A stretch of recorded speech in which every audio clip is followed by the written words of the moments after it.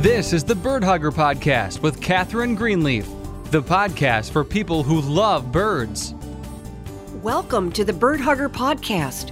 I'm Catherine Greenleaf, and I'm so glad to be with you. I'm on board for a full 30 minutes of talking all things birds and restoring native habitat. What happens when a burnt-out college professor living in New England decides to become a wildlife rescuer and rehabilitator? Find out on Bird Hugger, the podcast for people who love birds. Join host Catherine Greenleaf, who has been rehabilitating injured wildlife for 20 years, and hear how you can turn your backyard into a native oasis for birds. Hello there, everyone. I hope you all had a very nice Labor Day holiday. It is so beautiful today. I just took a long walk through my gardens. I sat on the ground in the middle of the meadow I have grown on my front lawn. From there, I could see butterflies, moths, and bumblebees flying back and forth in the sun and visiting the flowers. The birds were grabbing seeds off plant stalks and eating flower petals. It was perfectly quiet except for the chirping of crickets. It is truly a peaceful place. As summer comes to a close, these beautiful idyllic days are becoming more and more precious, and I don't want to miss a single minute. I think we've got a great show for you today. Today we'll be talking about the long, slow death of the American lawn and what you can do to fight the erratic effects of climate change in your own garden. And now let's talk about the long, slow death of the American lawn. When I look back on my childhood growing up in Connecticut, what I see is conformity. I grew up in a neighborhood with street after street of box-shaped white houses with their squares of manicured green lawns. At 3 p.m. on a Sunday afternoon, you could hear engines revving up and down the avenue as dads mowed the front lawns. It was more than a weekly ritual. It was a stage play acted out in front of each house, a reaffirming of the American dream, a sort of distorted display of the Protestant work ethic of work hard, reap great reward. And of course, it was a big white flag of surrender to the idea of keeping in step with the cultural norms of the day. I can remember so clearly my mother calling me indoors when my father was mowing the lawn. I always forgot, but she somehow remembered how the freshly cut grass and exhaust triggered allergies and severe respiratory distress for me. It wasn't long before I was diagnosed with asthma.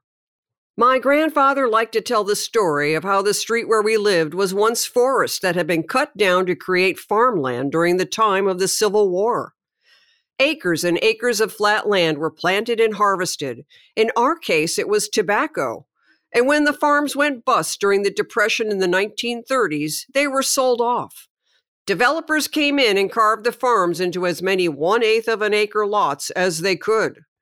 Great care was taken when laying out these lots to afford ample space in the front yard for a lawn of grass. Real estate advertising back in the 1940s and 50s used phrases like, "Why rent when you can own your own castle?" and "Be the lord of the manor." The allure of the lawn at that time was its connection to real castles and real manors in England and elsewhere. These palaces enjoyed a huge expanse of manicured green grass where the entitled rich could while away the hours playing croquet while picnicking on triangular-shaped cucumber sandwiches. In other words, lawn said privilege. It said leisure class. Lawn said successful. Lawn said, I have arrived. The American dream is real. Just look at my lawn. While people occasionally made use of their lawns, for the most part, these miniaturized versions of conspicuous consumption were merely for show and for showing off. An entire industry was born out of that need to show off. You were looked upon with disdain if you dared allow your lawn to turn brown, or if you allowed the grass to grow over 4 inches high. A huge market was created for the gasoline-chugging lawnmower, that obnoxiously loud, exhaust-producing machine that caused more early deafness in the American male than any factory job. And of course, marketing told you that you needed a whole host of products like fertilizer and grub control. But there was a price to pay for conspicuous consumption, and we are all still paying it. 9 billion gallons of water are still poured onto lawns in the United States every day. This is while huge regions of the country suffer severe drought. The western United States is now grappling with the worst drought in over 1,000 years. It is a situation that, according to scientists, could force millions of climate refugees to move eastward to find new places to live with access to water. In addition, tons of pesticides are still sprayed and poured onto American lawns every year, and many of these toxins end up running into sewers and fouling pristine rivers, streams, and lakes. But the times they are changing, albeit very slowly. This enormous level of toxic pollution is causing many Americans to forego the lawnmower and standard lawn practices.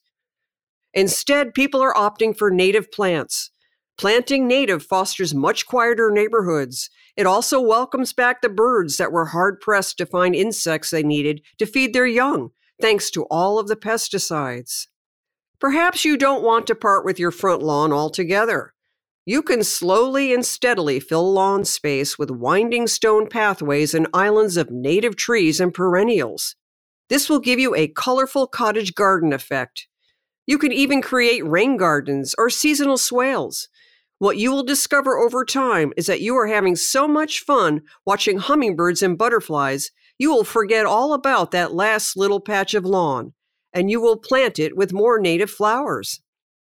If you do retain some lawn space in the front yard, consider planting pollinator beneficial plants. These include organic clover and violets, or plant ground covers like bearberry, creeping thyme, and moss phlox. Add a white picket fence and some colorfully painted nesting boxes, and you will start to notice some neighbors walking very slowly when passing by your house, admiring the beauty of your front yard. There are several reasons people are reluctant to convert their front yard from lawn to garden. You may be dealing with an unenlightened homeowners association, or perhaps a puritanical, lawn-obsessed neighbor is giving you the stink eye. You can take the slow approach and with each spring and summer season, reshape your front yard so it supports the bees and the birds. Use signs that explain your conversion to native. There are some very attractive signs you can order from the National Wildlife Federation or the New Hampshire Pollinator Partnership that explain the benefits of natives. There is no doubt things are changing, and there will be some die-hard lawn lovers that refuse to convert. But one day they will step outside and notice they are the only house left on the street with a sterile green lawn, and maybe, just maybe, they will conform to the new norm. Now let's talk about climate change and your garden. It is becoming increasingly important to keep a close eye on your garden. Why is that? With climate change, you are going to see some strange anomalies in your garden, and the sooner you spot them and take action, the better off your plants and the ecosystem in your yard will be. It is already obvious just how much hotter it is getting. You may notice that with the higher temperatures, your plants are growing bigger and wilder. My husband and I have started referring to our backyard as Vietnam. And while a bright green jungle is always nice, higher temperatures can also speed up development, causing a plant to flower too early. According to Dr. Douglas Tallamy, entomologist and author of the book Bringing Nature Home, this can create chaos in the normal synthesis between plants and pollinators like bees. These pollinators need to feed on pollen and nectar at specific intervals in their life cycle. To make matters worse, off-sync flowering may cause the plant not to receive the pollination it needs from the bees in order to develop berries or other types of fruit. This has a direct impact on the survival of birds. In addition, the seeds of numerous plants require a dormancy period of cold temperatures in order to sprout come springtime. The cold weather contributes to the cracking open of the seed and its sprouting. According to Alexis Docius, the nursery manager at the Native Plant Trust Nasami Farm in Whately, Massachusetts, radical shifts in temperature that interrupt this cold period can result in seed sprouting failure. Many fruit trees, like apple trees, also require dormancy before blooming, and interrupted dormancy can result in fewer or no fruits. Now let's take a look at host plants. The same potential problem holds true for the host plants of butterflies and moths. If a butterfly caterpillar emerges at a time that is out of step with the host plant's development, that species will find it difficult, if not impossible, to complete its life cycle and reproduce. The other issue to keep an eye on is moisture.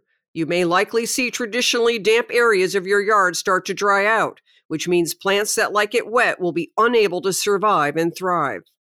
The opposite can apply for your drier garden areas. You may find them growing more hospitable to moisture-loving plants. Keeping a close eye on all areas of your garden will allow you to make the planting changes necessary to preserve your plants. Climate change can also impact the soil food web. This involves the life underground, the mycelium, bacteria, and organisms that control the flow of nutrients and water through the roots to the plants and trees. So what can we do about all of this? Scientific studies are showing that the more natives you plant in your yard, the more resilient your landscape will be, despite the sometimes erratic changes in climate. Natives are already adapted to climate fluctuations and need little watering, if any. Plant as many natives as you can, particularly those that serve as host plants for butterflies and moths. For a number of years, experts have said to make sure you have at least 70% native plants and trees on your property. That percentage, unfortunately, may no longer be sufficient to help your property survive climate change. Many native gardeners I have spoken with have told me they are doubling down. They are now attempting to go to 80% or more native when possible. Spend the fall identifying your non-natives and spend the winter planning how to replace them with natives come springtime. Also keep in mind the more different types of natives you plant, the more you are diversifying the population of soil microbes under the ground. Scientists are saying this will create healthier ecosystems in your yard. Native plants and trees are suited to the soil where they are planted and as a result grow longer roots, often 10 to 30 times deeper than non-natives. These roots develop into a spongy mass, retaining thousands of gallons of rainwater and helping your yard weather dry conditions and even drought. Another thing you can do is stop digging. When planting natives, only dig as much as you need to place the plant into the ground. There is no need to dig a huge ditch.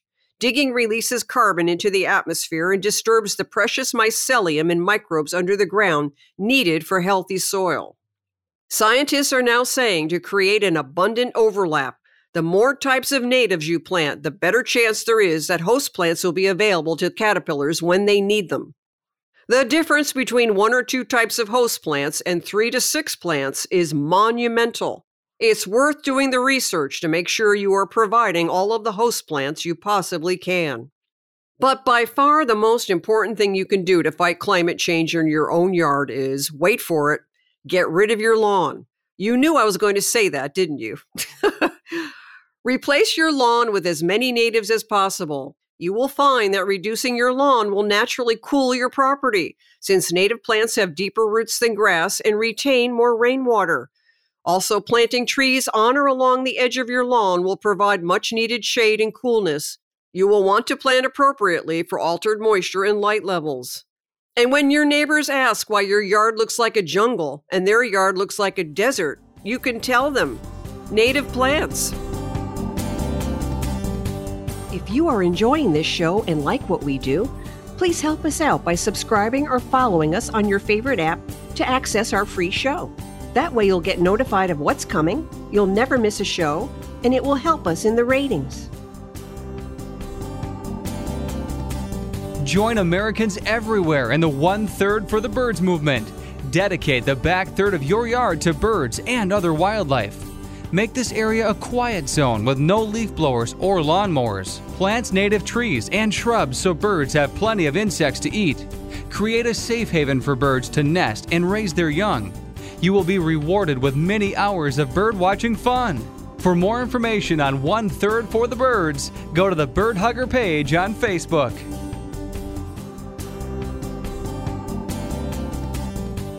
And that's it for today's episode, everybody. Thanks so much for joining us. We really appreciate it. Have a great week and enjoy the birds. Bye for now.